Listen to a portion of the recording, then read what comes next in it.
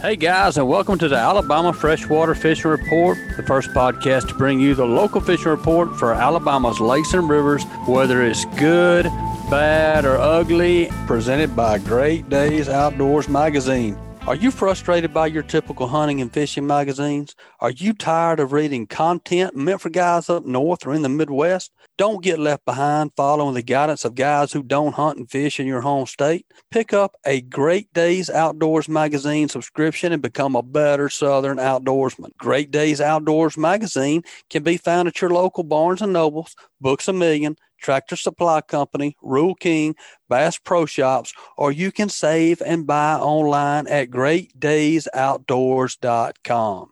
And also brought to you by Southeastern Pond Management. Since 1989, Southeastern Pond Management has been a leader in pond and lake management services. If you own a pond or a lake anywhere in the Southeast, Southeastern Pond Management can evaluate the health of your pond and then work with you individually to put together the right plan to get what you want out of your body of water. Through electrofishing, liming, fertilizing, and weed control, Southeastern Pond Management is the one-stop shop to help you produce more healthy trophy fish than ever before. And if you're interested in building a new pond or lake, give these guys a call to help evaluate your land and design the best possible body of water for you. If you're anywhere in the Southeast, schedule an obligation-free consulting with one of their biologists by calling 1-888-830-POND or check them out on sepond.com.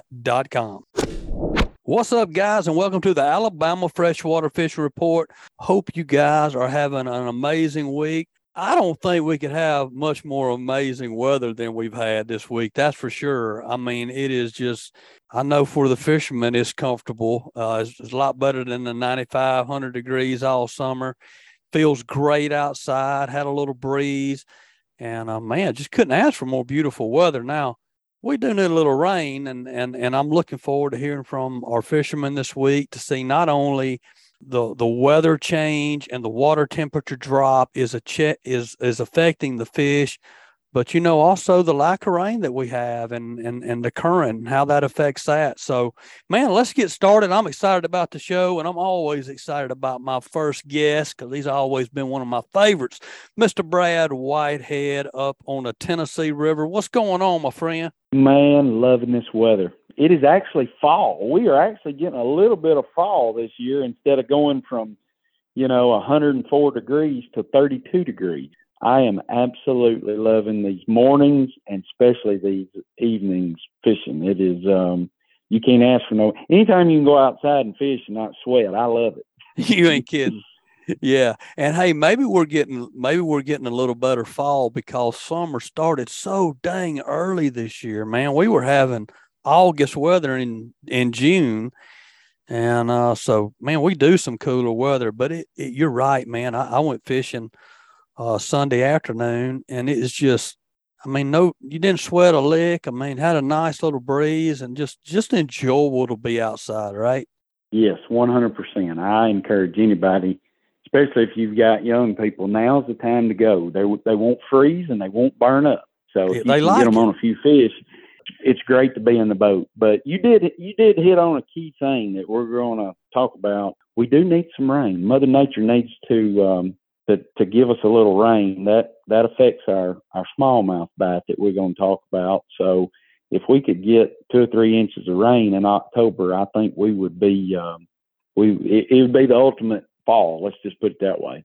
So. Man, well, yeah, and we definitely about to talk about that, and we know that it's that time of year where that live bait smallmouth bite is on and it's started. I know people are already doing it and catching fish, but that's just going to continue to get better through the next couple of months, right? No doubt. Water temperature plays a big part in this, and current. You can go to the TVA apps. I have a lot of people ask me, said, well, how do you know how much current that you have? So TVA's got a free app that you can go to and download. It's got all the Tennessee River lakes on it. And but the problem is sometimes they don't go exactly on their schedule. A lot of people forget that the Tennessee River was built to make electricity. It's a hydro these dams are hydros, and they're selling electricity. So when they need it, they generate it. It's also for flood control, obviously, but their main concern on these Tennessee rivers is making electricity. So, some days you can be out there and it starts rolling really good and it'll shut off. And, it's kind of when the current starts, the dinner bell rings. And then when it stops, they kind of go into transition and just kind of chill till that current gets started back. These fish has made it in there for years and years, with some current or a lot of current. So you kind of have to take a gamble right now until we get some rain. But, as I've sent you some pictures, the fish has been on. This has been a wonderful September. We've been averaging our 5 best fish between 20 and 25 pounds. I did a trip the other day. The guys smallmouth, 6 of them, all smallmouth. The guys I had to check 6 of them, weighed 6 of them. We had 36 pounds. Good gracious. That don't happen all the time, but we've been averaging at that 20 to 25 pound mark. And I just picked up a brand new boat out at War Eagle out in Arkansas, and it is a minnow machine. I've got my extreme bait tank mounted in the bottom of this, and that's what I'm going to be doing from now to about the 2nd to 3rd week in December. So it's awesome. I mean, you sent me a picture of that boat too, and man, what an awesome. That's an awesome rig. That makes me want to go get a War Eagle. That is awesome rig. It's a 2170 Black Hawk, and it's their top of the line boat, and it's got everything you need. Of course, for multi-species fishing, like I do, but for this live bait fishing, current, it's got plenty of room. It's 7 feet across the top. It's just, I'm really looking forward to getting out there and catching some smallmouth. But let me ask you, and I don't mean to stay on the War Eagle topic too long, but I do want to know, because I think and I think I've been guilty of having this misconception. When I think War Eagle, up until recently, I think duck boat. Right. But they're way more than that, right? I mean, they are. They started out as Duracraft, and they were actually one of the first boats that Ray Scott actually give away at a Bassmaster. It's kind of pretty neat little history there, but it developed into War Eagle, and a lot of people they get in the boat, they're Tennessee fans or Alabama fans, and they see us War Eagle, and of course they always think about Auburn. But where that come from was it was an American-made boat, and the Ward family, W-A-R-D, is the one that started this. So they kind of wanted to put it together, and that's where the War Eagle come into play. And but yes, not only do they make the best aluminum duck boat on the market, they make multi-species. They've got a 961 that's for that in between. It's a 19.5 foot. An 1860, and it's one of the owners told me this one time, and I don't think he cares that I say this on air, but he wanted to be like the original Ranger bass boats. And what I mean by that is build them one at a time. Okay. There's still a guy that welds this, that hand welds it. I always love going through the factory, and I go out there, a couple of times each year, and it's really neat. You always pick up on one little thing that you think, a machine didn't do that. A human being did that. And to build that boat from the ground, from the seats to everything, they're built right there in that factory. And, I have a lot of guys that go, well, when I go to a lot, I don't see any. Well, that's the reason you don't see any, because most of these are custom built boats. When you order one, you can get one made and put in and taken out exactly what you want, from the paint to the color of the carpet, the whole 9 yards. And there's just not very many family-owned aluminum boat companies out there that takes place, and that's quality. Yeah, right. That's quality. And Forrest Wood used to do the same thing for Ranger boats. You build them one at a time. You build them to how the customer wants it. And to me, that means a lot. I knew War Eagle was the toughest boat on the market when you go to Reelfoot Lake, and that's the only boat you see. And I asked one time, I said, "Why don't you see any other boats?" He said, "Because they can't take the stumps and the bumps and the abuse that these guys put it through up at Reelfoot Lake in Tennessee." So, this thing I got, it's a tank. I mean, and that's the way they build them, which is great below these dams because you have rocks, you have current, there's things that your boat gets pushed into. And you can do it out of fiberglass boats. You just got to be a lot more careful than you are in these aluminum boats. So I'm really fortunate. I've been with this family for about 14 years and had several boats that I had a part in helping design and move around some things. And that's another thing. They listen to their customers, and that means a lot to me. I would say 99% of the companies that I deal with are family owned and operated, that they actually listen to their fishermen, or outdoorsmen, hunting or fishing. So, been very fortunate. But no, hey, if you are looking for a good time to come to North Alabama, Wilson, Pickwick Lakes, right now is a great time to come. Not only are you going to catch smallmouth, you're going to catch stripe, catfish. I had a customer the other day called a sauger. Me and you've talked about the sauger out there on the Tennessee River. I had a friend that guides. He said he had a customer the other day that actually come from Vestavia Hills. The kid wanted to catch a flathead catfish. You have opportunity to catch. When you're dealing with the minnows, you have a variety of so many things that you can catch. So it's great for, as young as I took two boys out last week. They were 12 and 13 years old, me and both of them. And it was a hoot, I mean, they caught everything. They couldn't believe the things that you catch with the minnows. So, if you're coming to North Alabama, now's a good time to stop by. We've got two great bait stores that carry shiners. If you don't want to catch them, Perkins Outdoors, Gray's Tackle, both of them normally keep plenty of pounds of bought shiners. So, or you can buy shiners from them. So you get a cooler, put them in a cooler, and get out there. And hey, it's as simple as that. Just go with the flow. Well, and I've never done the smallmouth. When I come up there with you in November, that'll be the first smallmouth I've ever seen in my life, except on TV or pictures. So I am fired up about coming up there, to say the least.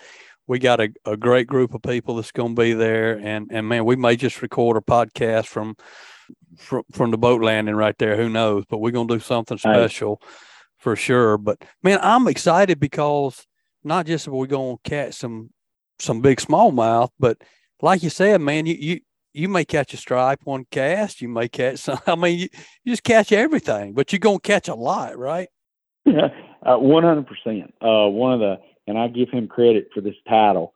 John Phillips, a longtime friend, just a awesome outdoor rider. I've done a lot of stories with him. Just a good guy.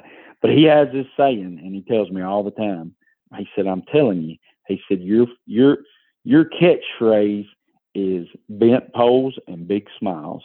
And that's what everybody wants. Even to catch freshwater drum. I had a couple in last week. They had never caught a drum and love catching them. So that's kind of my new slogan is big smiles and bent poles. I love it. It's great for a family trip. It's great for a business trip. If you're entertaining customers, we do that a lot. We do a lot of insurance companies that come through that are over at our Marriott in Florence. Some play golf, some like to fish.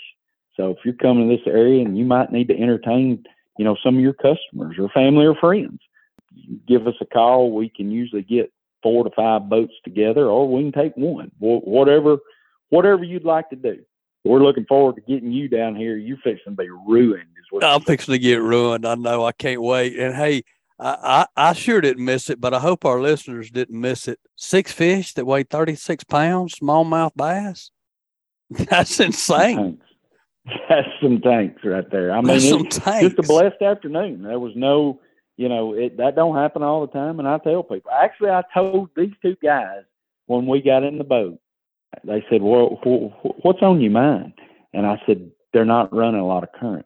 And as a guide, you see that stuff. You don't want to tell your customers right off the bat, but it kind of puts a damper. But let me tell you something. It was absolutely awesome. He was a veteran, and it just, he was amazed. Neither one of them had caught a smallmouth. And that probably makes me prouder than anything. If you catch one that's 14 inches or you catch one that's 5 pounds, knowing that you were in my boat the first time you catch a smallmouth, you don't forget that kind of stuff. It's kind of like killing your first deer or catching your first largemouth or whatever. You always remember, hey, I remember that, So that means a lot to me because, most people, they don't forget it. And, we always hope you catch the biggest one with us. But if you don't, the first one will work. Let me ask you this with smallmouth, because there's probably a lot of people that listen to the show that are like me that have never done smallmouth fishing. I mean, we see it on TV, we hear about it, we know a little enough about it to talk about it every now and then. But when you're talking about the size of a smallmouth, when we hear a largemouth, you kind of got those. There's kind of two numbers that get thrown out there that you start thinking trophy. When like an 8-pound largemouth or a 10-pound largemouth. I mean, everybody knows that's a big fish, right? What's that number for a smallmouth? Well, what's a trophy smallmouth? Typically, anything over 6 pounds is I relate it to killing a 10-point buck. Anything over 6 pounds. I'm sitting here in my den right now, and I've got a one that's almost 7 and one that's a little over 6. My dad caught the one that was 7. You just, a lot of guys don't realize, they look a lot bigger than what they are, and that's why we try to keep a high dollar set of scales in the boat to show people, if that just the way a smallmouth is made, they can surprise you. You catch a lot of them that's got length. We had not in my boat, but a friend of mine, which has been on the show, David Allen. He had a kid last year catch a 6'1". I mean, to a 12-year-old kid, and you hold a 6'1" up, that fish looks like it weighs 10 pounds. Yeah. I mean, there's 3 other men in his boat too, and that kid caught a 6'1". I mean, that kid will probably never catch another 6'1". I mean, he That's might. awesome. I mean, the odds are, that's a rarity, right? Great. That's a 10, 12-pound bass, largemouth. Well, and I'm 46 years old, and I've seen 2 smallmouths over 8 pounds. I actually physically held one that was an 8'1" that a guy caught, and then there was an 8'2" that I actually saw mounted at a guy's house. If it's over 6, you've got a trophy. It's just the way it is. Crazy thing, I always bring this up, guys talk about, fall, it's just minnows, minnows. In the last 2 weeks, I would say 60% of the bass that we've been catching on minnows has threw up crawfish in our live well. Now, explain that. And this is crawfishing. We're catching these fish in 16, 18 foot of water. Now, wow. Are those fish going up at night, feeding on crawfish and feeding on shad during the day? It kind of makes you think some things, guys that don't want to minnow fish, and don't think you got to have minnows. Hey, if you're coming to this area, try you a jig. I've been seeing it firsthand. A smallmouth is so, I don't know how to explain it. He's just a mystery fish. You never can tell. You can catch them in 4 foot of water one day and catch them in 20 foot the next day. So it's just it's a really unique fish that it takes guys years and years to figure out. I'm still trying to figure it out, but you just got to put a lot of time and focus on that particular fish. And it's tough. I mean, it's a tough fish to catch. All right, guys, let's take a couple minutes and hear from some of this week's sponsors. Bucks Island. Bucks Island has been in business since 1948 for all of your new and used boat needs, as well as motor sales and services, and now they have a pro-level tackle store. Boat and motor trade-ins are welcome. Visit them online at bucksislands.com or give them a call at 256-442-2588. And brought to you by Photonus Defense is proud to offer the PD Pro line of night vision systems. The PD Pro series is the world's smallest and lightest night vision goggles built around the Photonus 16mm filmless 4G image intensifier tubes and our hybrid filmless 18mm image intensifier tubes. These ultralight, ultra-compact night vision systems deliver the cleanest image, best resolution, smallest, most transparent halo, and best overall performance and function of any night vision system available. The PD Pro line consists of the PD Pro M 16mm monocular, the PD Pro B 16mm binocular, and the PD Pro Q panoramic night vision system. Photonus Defense, masters of darkness. What is your theory behind this? I mean, why is right now through the next 3 months, why is that the time of year we catch smallmouth? Why aren't they like a largemouth and you catch them year round? Where do they go? That's a mystery. This time of year, they love cooler weather and they're feeding up for the winter.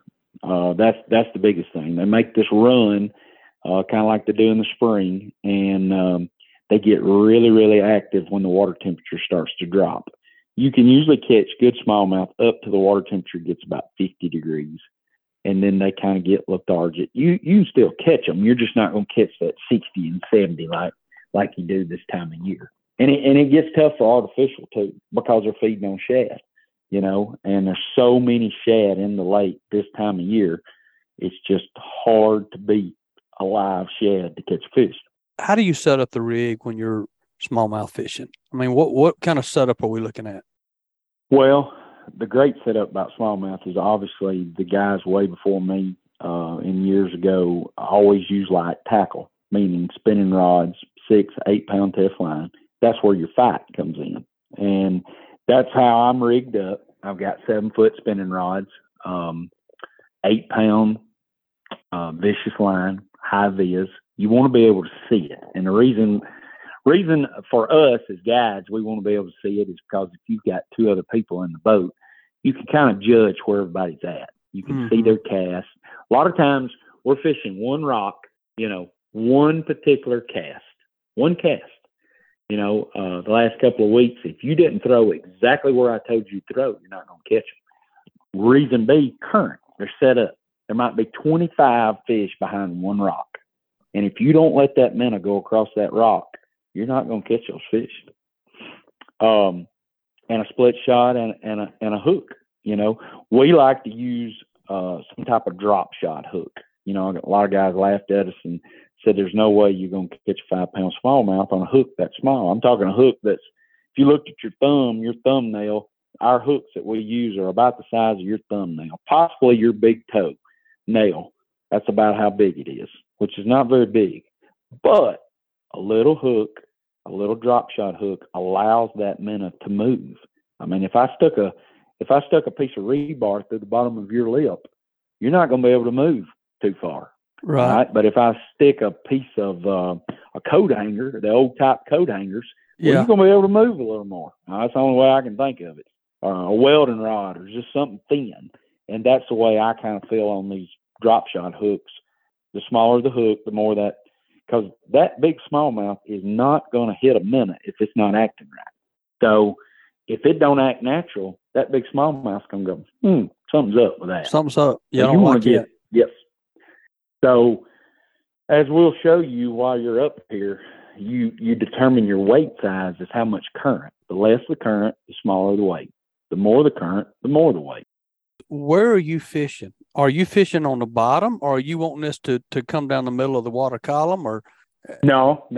Most of what we want is going to be close to the bottom, because if there's current running, these smallmouth are going to stay low to the bottom. Reason B, they can get behind a stump, log, a rock, and they can stay under that current. They can stay in that break and ambush baits as it's coming over that particular piece of structure. So it's a lot of science too. Yeah. most guys can go out and catch some good fish if they've never tried it, just drifting. But far as getting position where you need to be, it just takes a little time on the water to know where those breaks are. I mean, you've always heard breaks, where a break is. There's something. Those smallmouth are not going to stay in that current all day. They're going to have a rest time. And a lot of times if you know where that rest time is, then you can catch fish pretty much all day. So you can catch them when they're feeding and resting. You just have to come see. That brings me to the last question here. And we started the show off talking about current and how when they're not running much current, the fish aren't as active. And when they run the current, it's a dinner bell to them and the fish tend to get active. What's your theory on the reason behind that? Why are they more active when they're current running than when it's not? Okay, prime example. There was no current the other day running. And actually the kid I had with me, he said, hey, look up there at the dam. Look at all those birds up there. And there was hundreds of seagulls and all different kind of birds right at the dam. He said, why are they up there? I said, well, let's think about it. Still water, there's nothing moving around. But when you crank that water up, especially the first hour, and they crank that water up, it starts moving bait around. But what had happened was all that bait had got against the dam. When they kicked that unit on, it shoved that bait up. It got it up off the bottom and pushed it up. Well, that become a feeding frenzy. And the fish do the same thing. Obviously, they're not going to come out of the water, which they will in the mornings, top water. But it's the current moves things around. Your bait fish are not going to fight the current. So you know where they're going? Behind that rock where that smallmouth is. So it's an opportunistic situation for a bass. 100%. Or for any fish. It's not. It's like, okay, if there's not much current, we know there's not going to be much bait coming by us, easy opportunities. So we're just going to sit. We're content with just sitting and waiting. If something swims by, we'll still eat it, but we're not in that active frenzy type mode. But they know when that current kicks on, okay, guys, get ready. The food's coming. And so they go into attack mode. That makes total sense. Mother Nature has got that instilled in that fish. Same way as when you pull up to a bean field in September and there's 8 bucks standing out there, or in August, there's 8 bucks standing in that bean field, and you go back in October and you go, well, why ain't those bucks standing out there anymore? Well, something's told that deer, hey, a lot more people in this field than it used to be. Yeah. We're smelling things and seeing things that we didn't see in August that we're seeing in October. Yeah. Yeah. I think it's Mother Nature's way. It's a fish. It's made to survive. And just like a deer, I can't pattern that deer, Well, there's a reason for that. Mother Nature is telling him to come in there between 10 p.m. and 2 a.m., not come in there between daylight and 9 o'clock. Because he went nocturnal for a reason. Well, same way with a smallmouth. You go down there and there's no current running. Well, Mother Nature's saying, hey, we're still, everything's good, just kind of lay over there and rest. But as soon as we kick this water on, if you're going to feed, now's the time to feed. Yeah. So you better go get something to eat. It's like normal with Southeastern Pond Management. We have him on all the time and have a segment with him. And he said something one time that has kind of stuck with me and makes so much sense when you're in current. What we're talking about goes right along with this is, if you're a bass, what makes him grow and what makes him, become a big fish is to be able to eat as much food as he can, spending the least amount of energy doing it. So if you're having to run all the way to the end of the road, the end of your street, to get one bite of, one piece of pizza and run all the way back up to the house, you burnt more calories than you ate and you didn't get nothing out of it. Where if you can walk, out your back door and grab a large pizza that's been delivered and walk straight back up the stairs and eat the whole thing, well, that's where you didn't use any energy to do that. You didn't burn any calories to do that. And it's the same situation with the current. If there's no current, that fish may have to swim around a lot looking for bait. And instead of doing that, he's like, you know what, the current will kick. But when that current kicks on, it's easy meal opportunities where he spends less energy to get it. Yep. And he's going to bring his buddies with him too. And he's going to bring his buddies. Group them up, and you got opportunity to catch more fish. That's right. Well, I can't let you go without at least talking about crappie a little bit. I know it's smallmouth season, and you owned in on that right now, but you a crappie machine, and so we got to know what the crappie's doing. Well, they are actually kind of in the same position as your smallmouth. The water temperature with it dropping, it's putting them in a feeding mode, and most of the guys I know that are going out is catching anywhere between 25 and 35 crappie. Some of them are still trolling, but a lot of them right now are what we call one poling, basically a jig pole over some type of structure. Most of the structure is going to be anywhere from 15 to 20 foot of water, and just sitting there wearing them out. I mean, the morning times has seemed to be the best for the crappie right now, from daylight to about 10:30. You can still use puffy minnows, but most of the guys I know, they're using a quarter or eighth ounce head, putting a slider, maybe a crappie niblet on there, and just getting over the structure, just holding a pole. And it's really fun. So, if you're looking to do that, that's where I'd first go to before I even went trolling. I'd one pole, you could cast to them also. A lot of guys are using a live scope to go up to the structure and cast to them. So, right now is a really good time to fish. No doubt. Well, a lot of, most of the time on the show, when I ask questions, it's for the general population of people that are listening, and it's to get information out to people that are going fishing in the next few days. Maybe this weekend they're coming up there, and we always like to get a tip from you on that. But this next question is 100% I'm going to ask for selfish reasons for me. It's because, so you got these big lakes, and these lakes have, there'll be some decent sized creeks that come off these lakes, and those creeks may go for miles and miles. And I've got one that I'm thinking about that I have fished, been bass fishing a good bit in my kayak lately, and it's got lay down timber all in this creek. And the way I grew up crappie fishing was to go up to these tops and fish with your jig in these visible tops where the trees are in the water. When you go up these creeks and you find these places like this, you got right downriver, you got a big, massive lake, right? I mean, maybe a mile down, half a mile, 2 miles, wherever it may be.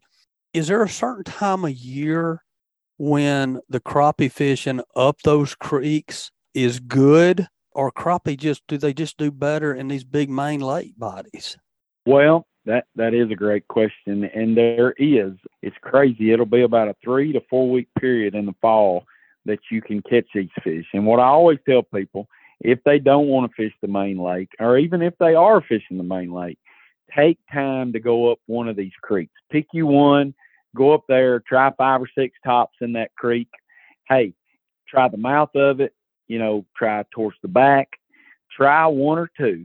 And if you don't do any good, get back out on the main lake. A lot of times people will stumble on these places like you're talking about for one reason. They got to get out of the wind of the big lakes. So guess what? They go to the creek, they pull up, clean those tops out, and a lot of times they never come back because they really don't think about it. But I've got several guys that do the same thing in a kayak, and they'll find a top that'll have 15 or 20 crappie on it. And they'll catch every one of them out of it, or every one they can. And so that's not an overlooked place. And that's something that I still do myself. I will run up 1 to 2 creeks and just check. Do they stay up there year round? I think they do. Are they harder to catch? Yes, because of what you said. One reason, they're laydowns. Everybody can see those tops. Yep. Well, everybody will fish them. So you can find that one top that maybe a guy didn't see or didn't fish that particular day or week and catch fish. But one of the main reasons people don't do that like they used to when you were growing up and I was growing up is because there wasn't 25 boats at a boat ramp on a Wednesday. Yeah. Now there's 25 boats at a boat ramp on a Wednesday. That used to be on Saturday. So all this visible stuff, that's where these electronics has played a huge part. I've just been to say that. Yep. Everybody sees that. You know, when my granddad grew up, you know, they didn't have that kind of stuff, so they relied on these tops. But now, if it's exposed, not only are the regulars using it, the new guys are using it, which that's what we want. I mean, we want the younger generation fishing, don't get me wrong, but that's an extra set of boats that are out there that used to not be. So, you know, I just think the fish get wise. They get beat up on. Anything that's visible like that, I think it gets used way more than stuff that's offshore. Sure. It makes total sense, and I agree with you. It's maybe those tops up those creeks. I mean, so many people now rely on their electronics that they know where so many places are in the lake that have submerged structure that they can find easily with electronics, that maybe they don't even think to go back up in the creek anymore to that top that they used to fish that lays down in the middle of the creek, right? Because they don't have to. You're exactly right. And therefore, your guys with kayaks or your guys with smaller boats has an opportunity to fish these creeks, because a lot of guys won't go up there. Prime example, several years ago, I guess it was BASS, they had a tournament here. Greg Hackney, I'm talking, ripped them on a community hole. And everybody was just bumfuzzled that he caught all these bass. I mean, 100 bass a day on a community hole. Well, you know what? Out of 200 guys, nobody went to that community hole because it was a community hole. And he stayed there for 4 days and won the tournament here. Man, I grew up, you know where I grew up, over in Demopolis, Alabama, on the Black Warrior and Tom Baby River. And all my hunting I did as a teenager, you know, from the time I was 15 to the time I was in my early 20s, probably, a big portion of the hunting I did was I'd take my boat and I'd run up the river to this public Corps of Engineer land. And everybody you talk to, Brian, where you hunting? I'm going up there to that Corps land. They're like, man, ain't no way I'd go up there. Everybody in the country's hunting that. There's people everywhere up there. Well, guess what? Everybody thought everybody was up there, so they didn't go. And it wasn't nobody there but me. It's like I had this whole place to myself because everybody thought it was public land, so therefore it was overhunted. I never saw anybody up there, ever. It was just me, and I killed the hell out of them. Yep. Don't drive by a place just because you think it's a community hole or everybody goes up that creek. Well, you know, everybody goes up that creek for a reason, you know, but there might be that one piece of structure that nobody touched. You know, we had a college tournament here a couple of years ago in the summertime. Well, everybody run 40 miles down the river. One of the guys, as they were coming out, saw, I mean, right at the boat ramp, a fish break water. They stayed there for 3 days. I'm talking less than 40 yards from the boat ramp, and won a college tournament where everybody else was burning $300-400 a day of gas. They literally cranked up, dropped the trolling motor. That's it. You know, it's all in what you want to put in it. It's just being aware and going fishing. You know, you can have the best boat, you can have the best electronics, best tackle, best gear, everything. If you're not taking that boat and putting it in the water, you're not going to catch fish. I don't care who you are. You've got to go catch fish. I mean, you've got to go. Sooner or later, you're going to put it together. Even if you're not catching fish, I tell these young guys all the time, look, if you go out there for 3 days and you don't catch any fish, don't be disappointed. If you've paid attention to what's going on, you're going to see something that you did or somebody else is doing that's going to help, period. You're going to learn. That's just the facts. I learn all the time, you know. Yeah. I pay attention. What's going on when you see, you know, a dip net come out, a guy net a fish. Well, what's he doing? What's he doing that I'm not doing? You know, so, and change up. You know, I fall in the same category. I do the same stuff every fall. Well, sometimes you need to change up just a little bit and you'll learn something.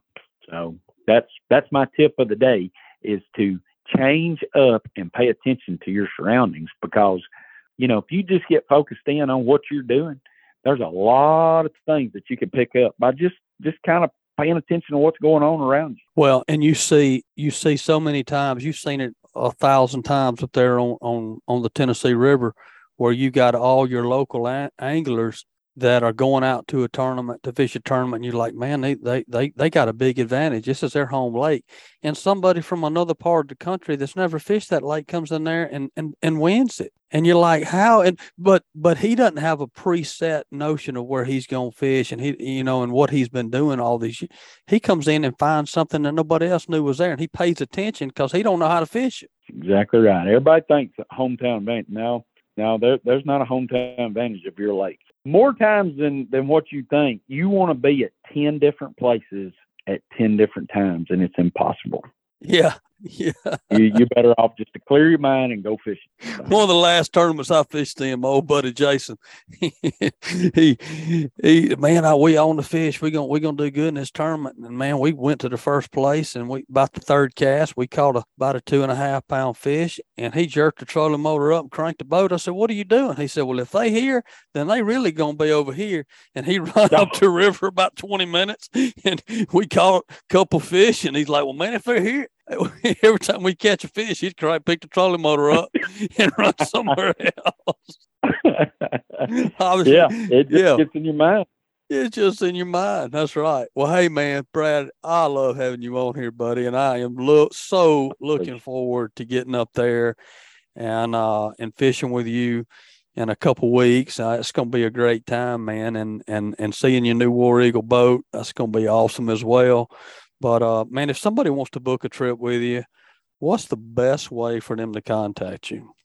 Hey, the old-fashioned way, just give me a call at 256-483-0834, or you can check me out on Facebook or Instagram under Brad Whitehead or Brad Whitehead Fishing. But usually the text and the calls is the best way. We can talk about it, see what you want to get out of a trip. And I always ask that question. What is your goal on booking a trip? And it always works pretty good. So just give me a call, and I'm looking forward to fishing with you. Well, guys, y'all reach out there to Brad. I say this a lot on the program. We've got so many good callers that call in, and they're professionals, and they do this for a living, and you're going to catch fish with them. But I think you can, if y'all are listening and you've heard Brad on here before and you hear him today, I mean, I think that you don't have to listen too long to know that you're going to be with somebody that you're going to learn an incredible amount from in a short period of time and have fun and catch a lot of fish all at the same time. And if you're booking a trip, that's all you can ask for. So give Brad a call, book a trip with him, and hurry up because these smallmouth are biting right now. And I promise you his phone's ringing. So hurry up, book a trip with him. Brad, stay safe out there, buddy. I appreciate you. Thank you very much. I'll talk to you soon.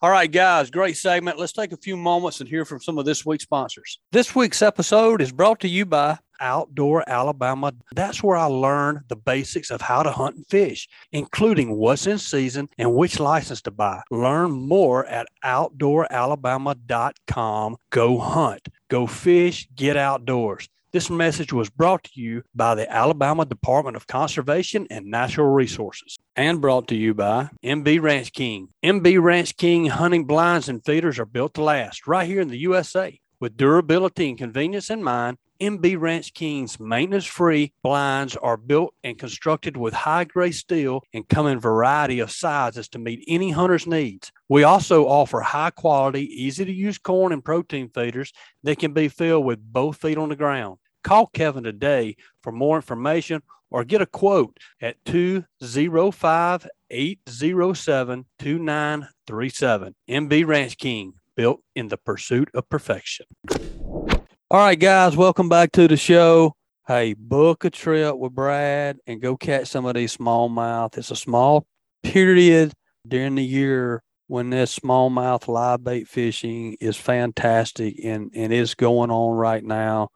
Like I said, I'm going up there myself. I've got a trip with him in November, and I cannot wait to get on the water and do that with him. But man, let's move on down from North Alabama and let's move down to the Coosa River chain, and not just the Coosa. He fishes everywhere, and have my buddy Jake Maddox on. What's going on, Jake? What's going on? How are you?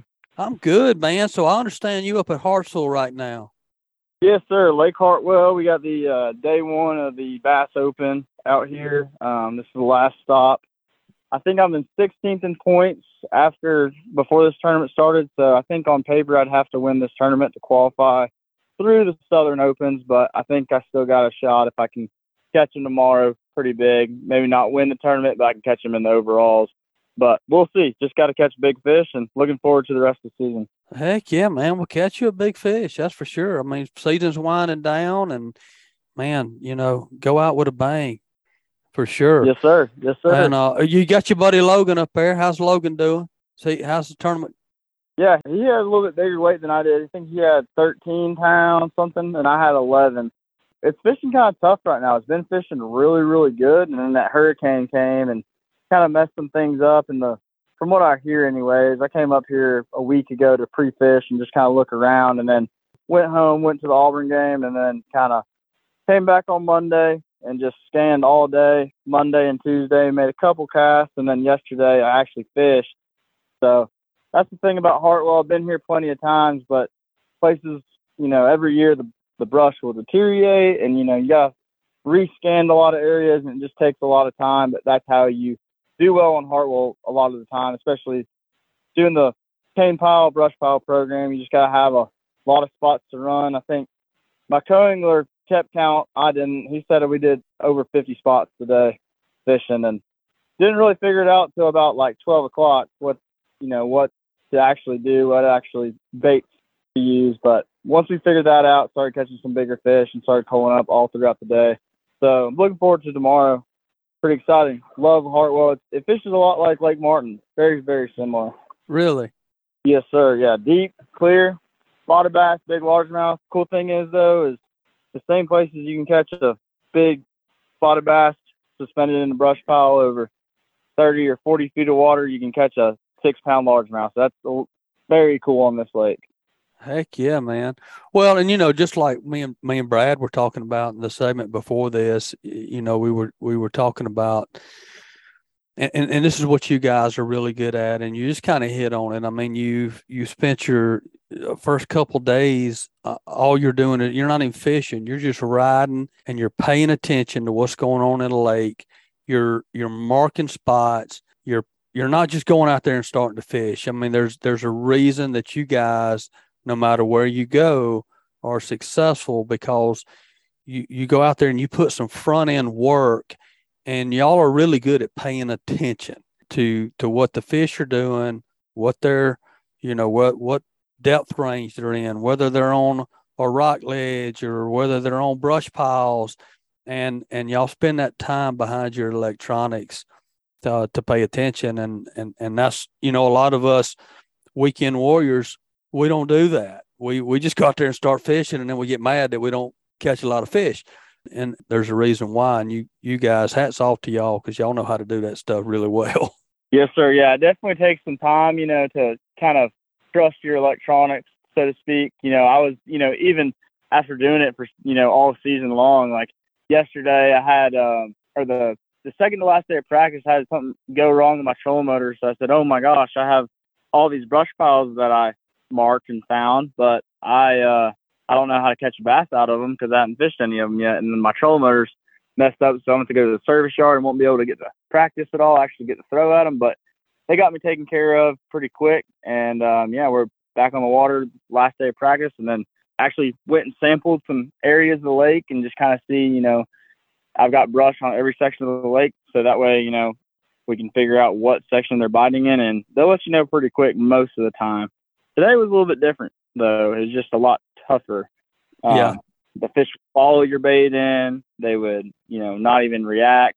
They would, you'd have to make a real far cast. Like I was making over 100-foot cast most of the time. I wouldn't I'd have my live scope where I would not get closer than 100 feet of the brush pile, just because I felt like I was going to pull the fish away from the brush, and they'd want to come underneath the shade of the boat and they're just really curious, just spotted bass in clear water. So they're curious little critters. So they'll swim around, check the boat out, all that kind of stuff. So I was making just real long casts today. So yeah, that's just something that's real key. What's happening on Lake Martin right now?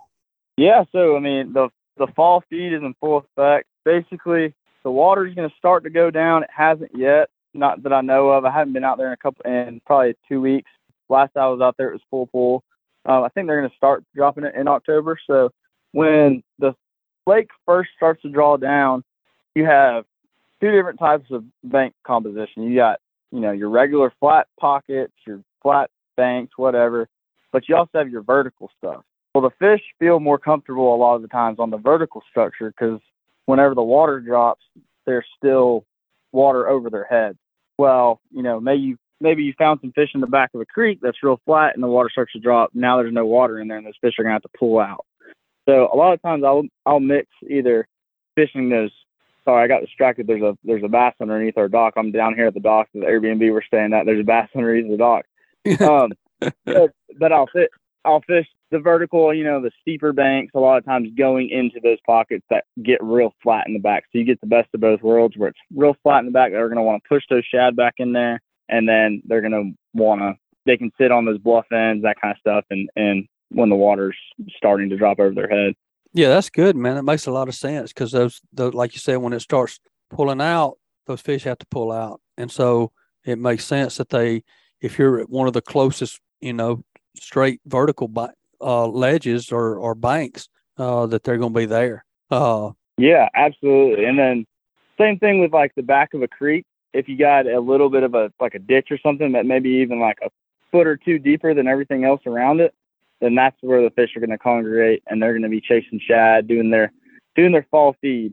Heck yeah. Well, let's switch gears just a little. And I know that, you're fishing up there right now and planning on that and we'll do well. So good luck tomorrow. And when you get back, you'll be fishing Lake Martin again. So people can contact you and book trips with you. And that lake as good as anybody. But I want to talk more or for a little while about some of the things that you're using. And I know that I texted you not too long ago. It's like, man, I need a new reel. What kind of reel should I get?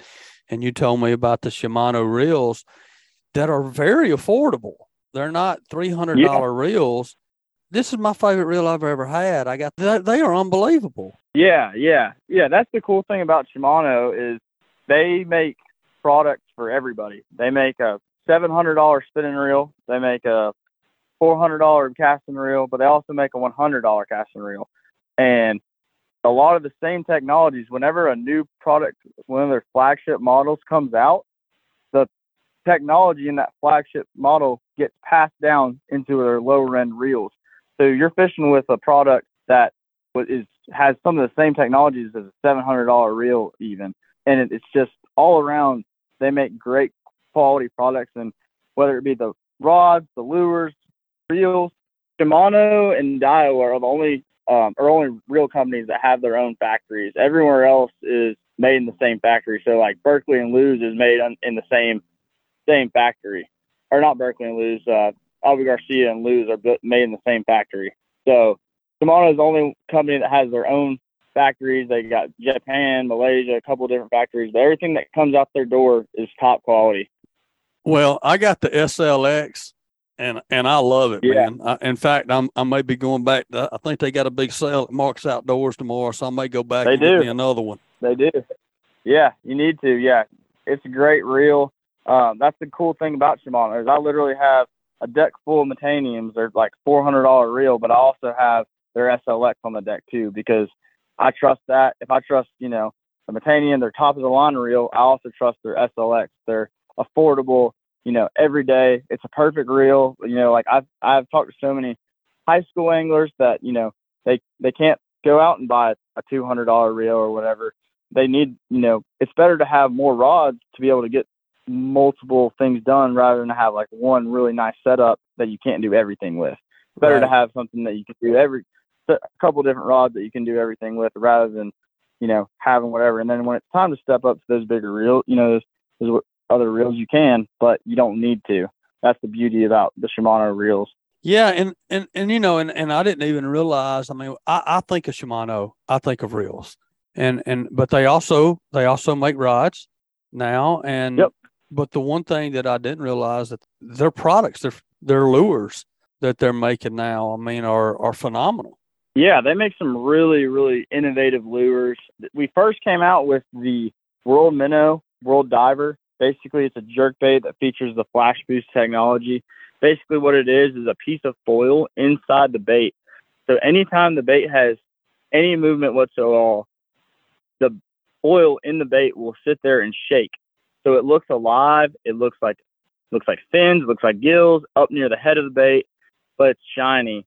So like a place like Martin or Hartwell where there's blue wax herring, chrome is an awesome color. That bait, it's shiny or whatever. It catches light and it throws that flash. That's why it's called flash boost. The first day I ever threw it, I caught 2 4-pounders on each hook. Wow. First cast I ever made with it. That made you a believer pretty quick.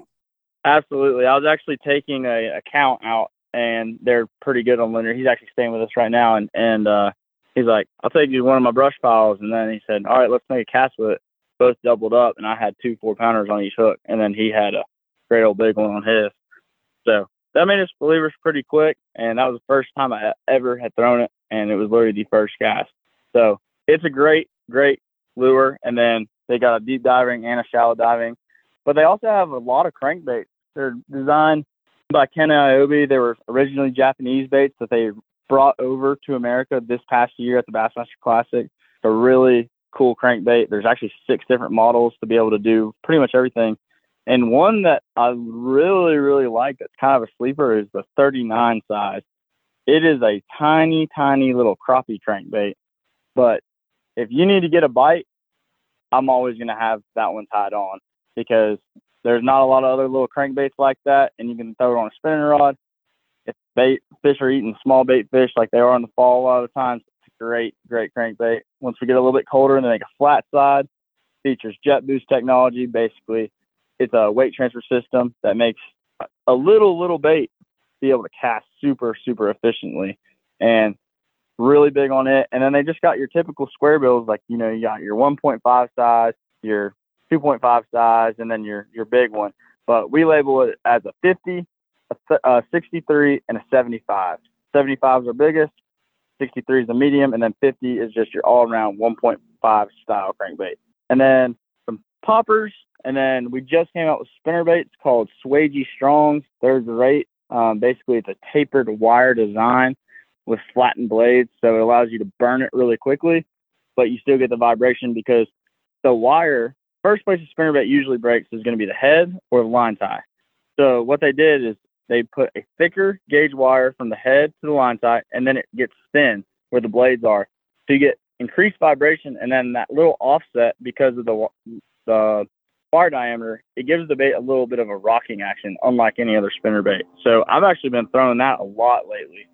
Threw it a lot at the Red River, threw it a lot out here on Hartwell when I did go up shallow. It's a great little spinnerbait for sure. Yeah, I've heard good things about it, and I was going to ask you, and so thank you for going into that because you already answered my question. But I was going to ask you what made that spinnerbait, what kind of set it apart, because I've been hearing about it and been hearing so much positive that, and you explained it very well. It's that tapered wire.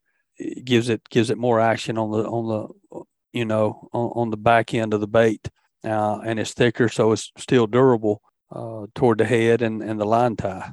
Yeah, definitely. It's a really cool one. They've got some really cool colors too. My favorite, Tidal Killer. It's almost like if you ever thrown like a spot remover color skirt, it's almost like that. And it's anywhere on the Coosa River, anywhere on Lake Martin, that's the one I'm going to go for pretty much every time. And what color is that? It's called Tidal Killer. What color? It's almost like a white with almost like a clear crystal colored underneath, and then it's got like a couple strips of like black, and then it's got some like light chartreuse in it. Cool. Very cool. All right, guys, let's take a few moments and hear from some of this week's sponsors. This week's episode is brought to you by Killer Doc. I hadn't even realized how bad it was. I was cleaning fish on rotten wood, and after cleaning just a few fish, I was filthy, and I had a sunburn. I tried wearing a hat, but it just couldn't keep me cool. And how was I supposed to clean fish without getting messy? Killer Doc brings the upgrade that not only will keep me cool and clean, it will make being on my dock enjoyable again. Killer Dock combines durability, function, and design to uniquely upgrade your entire dock experience. Visit killerdock.com to check out the greatest fish cleaning station known to mankind. And brought to you by northalabama.org. Are you looking for a real adventure? Whether you're experienced or just a weekend angler looking to land the big one, North Alabama is the place to go for your next fishing expedition. North Alabama is home to 8 picturesque lakes: Pickwick, Wilson, Wheeler, Weiss, Smith, Needley Henry, Lake Gunnersville, and Bear Creek Lakes. Each lake is well stocked with a variety of fish, and in North Alabama, fishing is great year-round. For more information, visit www.northalabama.org and click on Plan to download a North Alabama fishing guide. Also brought to you by Fish Bites. For more than 20 years, anglers everywhere have come to know one thing, that nothing says no to Fish Bites. We are the Fish Bites Nation, and this is your invitation. So grab some Fish Bites and get busy casting, because you can't join the nation without doing the catching. Ask for Fish Bites or Fish Club Lures or visit fishbites.com. What about line? There's so many line options out there, and I made a mistake the other day. I had fluorocarbon on, and all of a sudden, we get a little wind, gets late in the afternoon. I'm like, man, this would be a great time to throw that Zara spook out there.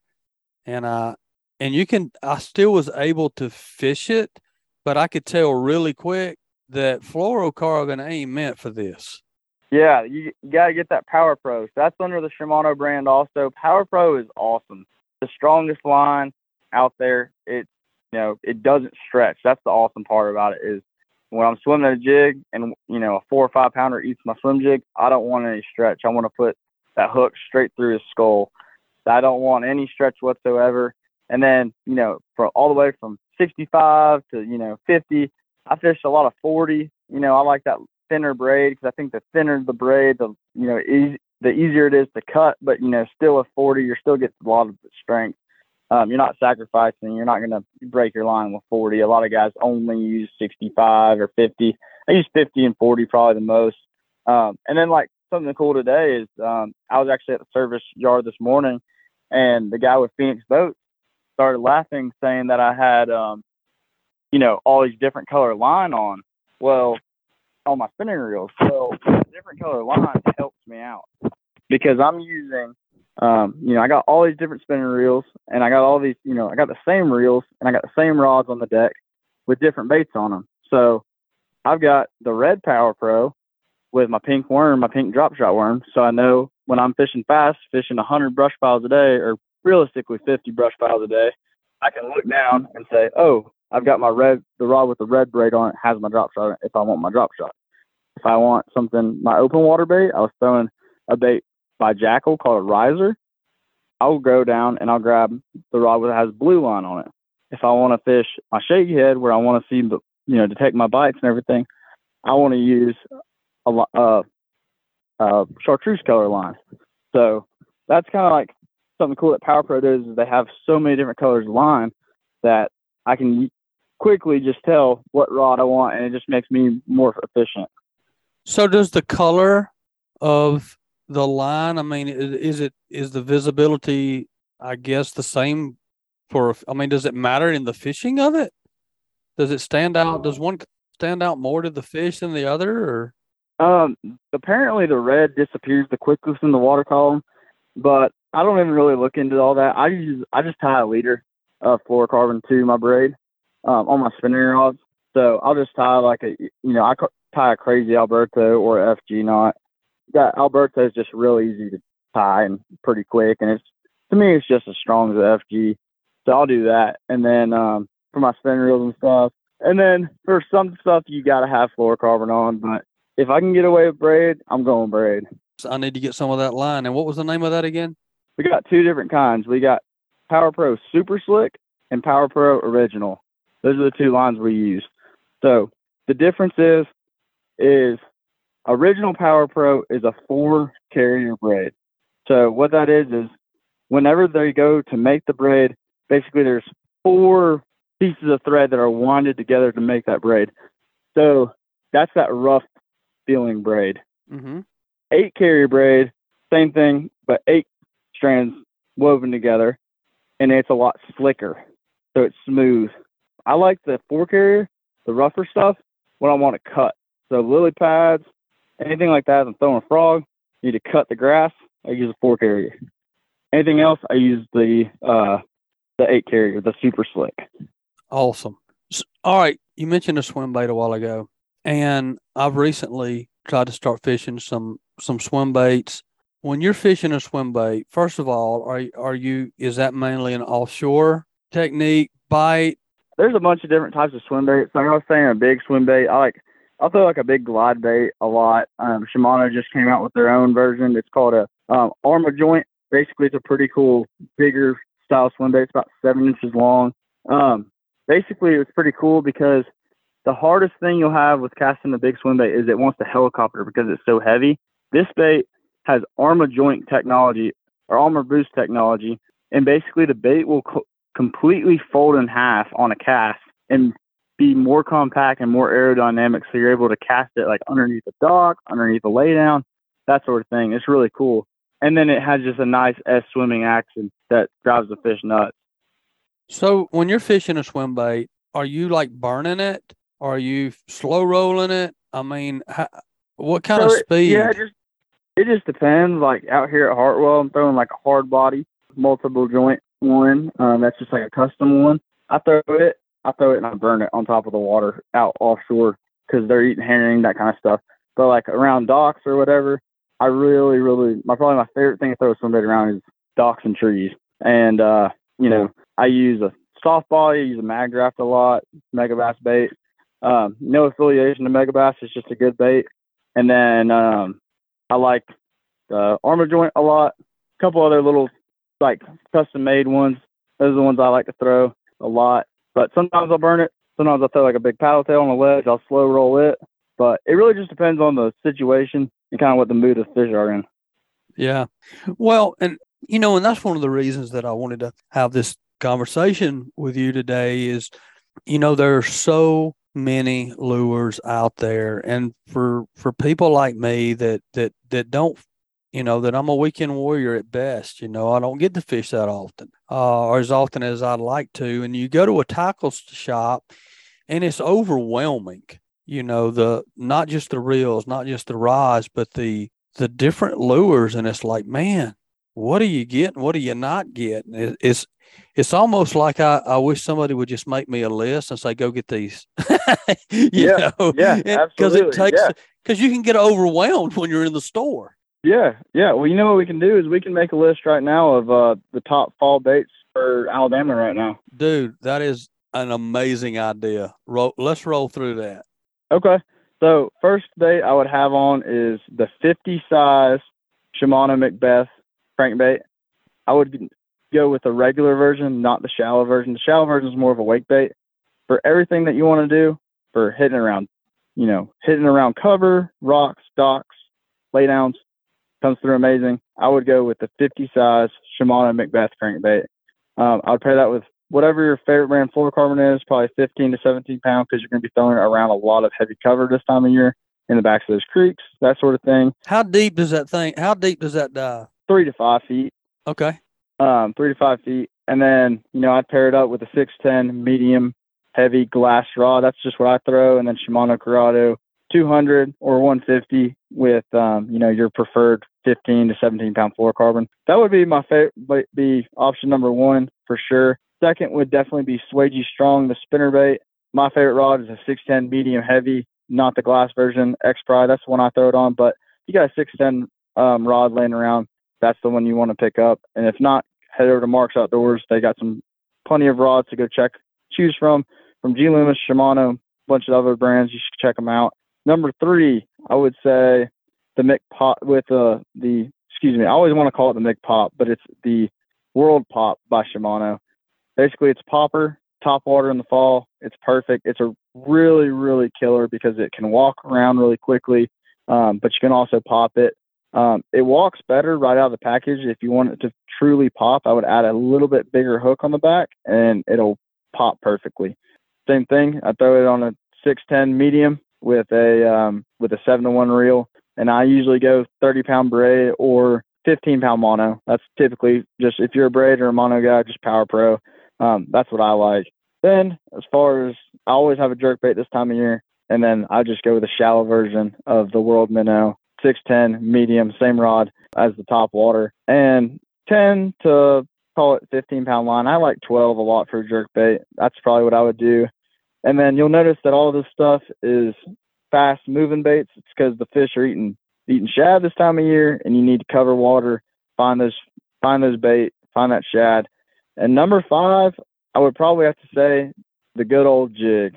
You got to have a jig on always, just to keep around. And I'd probably just go with whatever your favorite jig is. I like a half ounce to a 3/8. Those are probably the 2 biggest sizes.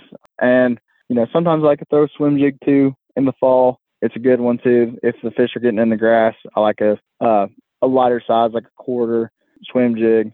And that's probably my top 5 favorite fall baits is what I would go for. So yeah, 4 of them are Shimano, and then 2, and one of them is just whatever your favorite jig is. Well, and all those baits that you mentioned, like you said, they're fast moving baits, fast twitch, fast moving, getting the reaction bite. Like you said, those fish are actively feeding so much in the fall, except for the jig. The swim jig obviously is a faster one, but the jig is the only one that you named that was a slower moving bait. When would you, we're talking fall fishing, so when would you say, you know what, I'm gonna slow down, put a jig on? If I see kind of fish either on my electronics, like with the live scope or anything, and they're just not in a feeding mood. Sometimes, like right now we're post frontal. We just had a giant hurricane come through. Sometimes you just need to pick up something a little bit different, something a little bit slower, like that jig. That's probably when I'd pick it up. I just have a problem fishing too fast a lot of the time, or maybe not too fast. My co-owner said today, he was from Indiana and he knows Jacob Wheeler. He said the only person he knows that fishes faster than I do is Jacob Wheeler. So that's just what my co-owner said today. But, sometimes you got to slow down, and sometimes you got to pick areas apart. And then also, like, I fish the opens, and it's the biggest thing I've noticed this year is we've got a lot of boats, and we get a lot of boat pressure. So sometimes you can't just go run all over the lake because, if you leave a spot that had fish to go find, bigger fish, sometimes the spots you wanted to hit already have boats on them and stuff. So sometimes you just got to lock in a place and just kind of scrape out what you can. And that jig does a really good job of it. And then, good old shaky head too. You can't go wrong with shaky head. Yeah. So do you pay attention? And we talked about this a little bit on the last segment. Does it play a big part on whether you fish fast or slow? I mean, if they're generating a lot of current, you feel like the fish are probably in a feeding mode. So to me, it would be reasonable to fish faster. Yeah. Well, yes and no. So when they're not pulling any water, you can do one of 2 things. You can fish really, really slow, or you can fish your bait really, really fast to make them react, and when they're not in a feeding mode. But as far as like current goes, I like to use the current to my advantage, and I'll like throwing the jig. I'll throw the jig up in the current and let the current sweep the jig down the bank and let it kind of, sweep down the undercut banks, that kind of stuff. Let the current kind of do the job. Not too long ago, a couple of weeks ago, I went to the Alabama River. I was throwing a big glide bait up by the dam, and I was letting the current from the dam push that glide bait up in the what you call backflow. Basically, if your main generator pushes all the water out of the dam, and then you have something called backflow, basically it will push it back shift to the water back up to the dam. Yeah, so I'd fish the backflow and that kind of stuff, but it really just depends on how the mood the fish are. As far I like to use the current to my advantage. It just looks more natural that way. Same thing with the fluke, like throw the fluke up in the current and just let it drift down. I like baits that, you can really drift a lot. Dude, I love like a fluke, baits, man. We don't talk about flukes on here very much, but dang, I love fishing a fluke. Yeah, I kind of forgot about it, and I got one tied on. They've been biting it. Man, it's just one of those lures that you can fish it. You can fish it on top. You can fish it further down. You can fish it slow. You can fish it fast. A fluke's just an all-around great bait. Yeah. Speaking of fluke, one of the guys we're rooming with, he just threw a fluke at me while I'm on the phone with you. Nice. See what color it's hey, nothing like good friends, right? Nothing like good friends. Yeah. Well, good stuff, man. Well, hey, Jake, man, this is a great segment, man. Thank you for all the info. We jammed a lot of info into that segment for sure. And, but I think it's good. I mean, I think, we all wondered, golly, man, what are these guys using, these tournament guys that are successful? What do they use? How do they fish? And that's one reason we have this podcast. And so to go through that fall bait selection, that's cool, man. And I appreciate you doing that for us. Well, good luck in Hartsville, not Hartsville, Hartwell. Yes, sir. And, man, come in strong and finish this thing out. And, hey, look, Sam Rayburn, right around what date, Sam Rayburn, do you know off the top of your head? I think it's the 20th, something around the 20th, I think. Is it October or November? It's October, isn't it? Yeah, it's October the 20th. So it's not next week, but it's the week after that. I may see you there. I may go with y'all to that one, and we can stay at my buddy's camp down there, and we'll have a good time. But we'll definitely line that up. All right, man. If somebody wants to contact you to book a trip on Lake Martin, the Coosa chain, wherever, what's the best way for them to contact you? Yeah, go to my website, BassinBrosGuideservice.com. It's, Bassin without a G, BASSIN bros.com, or go to my Instagram at jmad_fishing and just send me a DM there. I've got limited days in November and December, so going to try to get some people booked and get some people out on the water. Fishing should be good on Lake Martin. Yes, sir, man. Glad to be done with tournaments and get to go fish at home. So that's right. That's right. I'm going. There ain't no doubt about that. You're going to keep me out of there. All right, buddy. Appreciate you, man. Stay safe out there and good luck tomorrow. Yes, sir. Appreciate it. All right, guys. Welcome back to the show. What a great second segment that was with Jake. I mean, that's a lot of information that we can all use going into the fall to prepare for it with our rod selection or reel selection or bait selection. And, man, I know I'm going to be taking him up on that. And those 5 selections he had, I'm going to make sure I have those in my boat and tied on. Jake's an awesome guy, and y'all book a trip with him. You won't regret it. This guy, especially when he comes back off the tournament trail, starts fishing Lake Martin again, y'all book a trip with him. You're gonna learn an incredible amount and catch fish all at the same time. So get out there, guys. It's time to go fishing. It is the fall. The bite is on. People are catching fish. And, I usually like to do 3 segments on here. And both these segments today were a little longer than normal, but it's just such good stuff. I mean, how do you cut that off, right? I mean, how do we shorten those segments? And so we're just going to do 2 segments today and wrap it up so that it's not too long. But I appreciate all you guys that listen.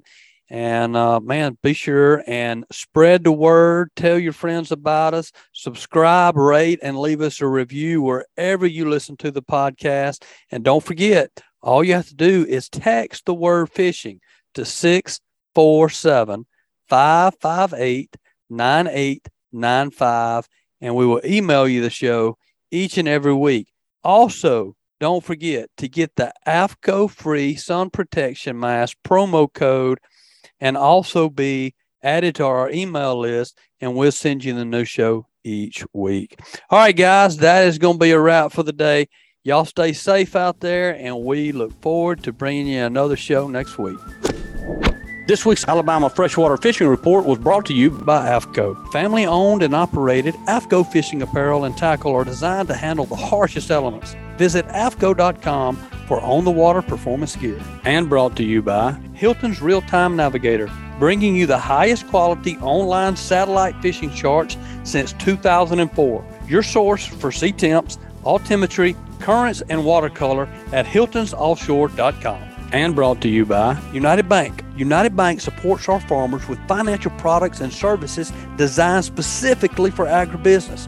Learn more at unitedbank.com. All loans subject to credit approval, equal housing opportunity lender, member FDIC. And by L&M Marine has something for everyone, from small hunting boats, pontoons, as well as bigger bay and hybrid boats for the hardcore angler. Go visit them at 34600 Highway 59 in Stapleton, Alabama, or call 251 888-937-1380. And brought to you by Texas Hunter. Since 1954, Texas Hunter Products has delivered the finest quality fish and game feeders and hunting blinds in the industry. To learn more, visit TexasHunter.com. And brought to you by Baker's Metalworks and Dixie Supply.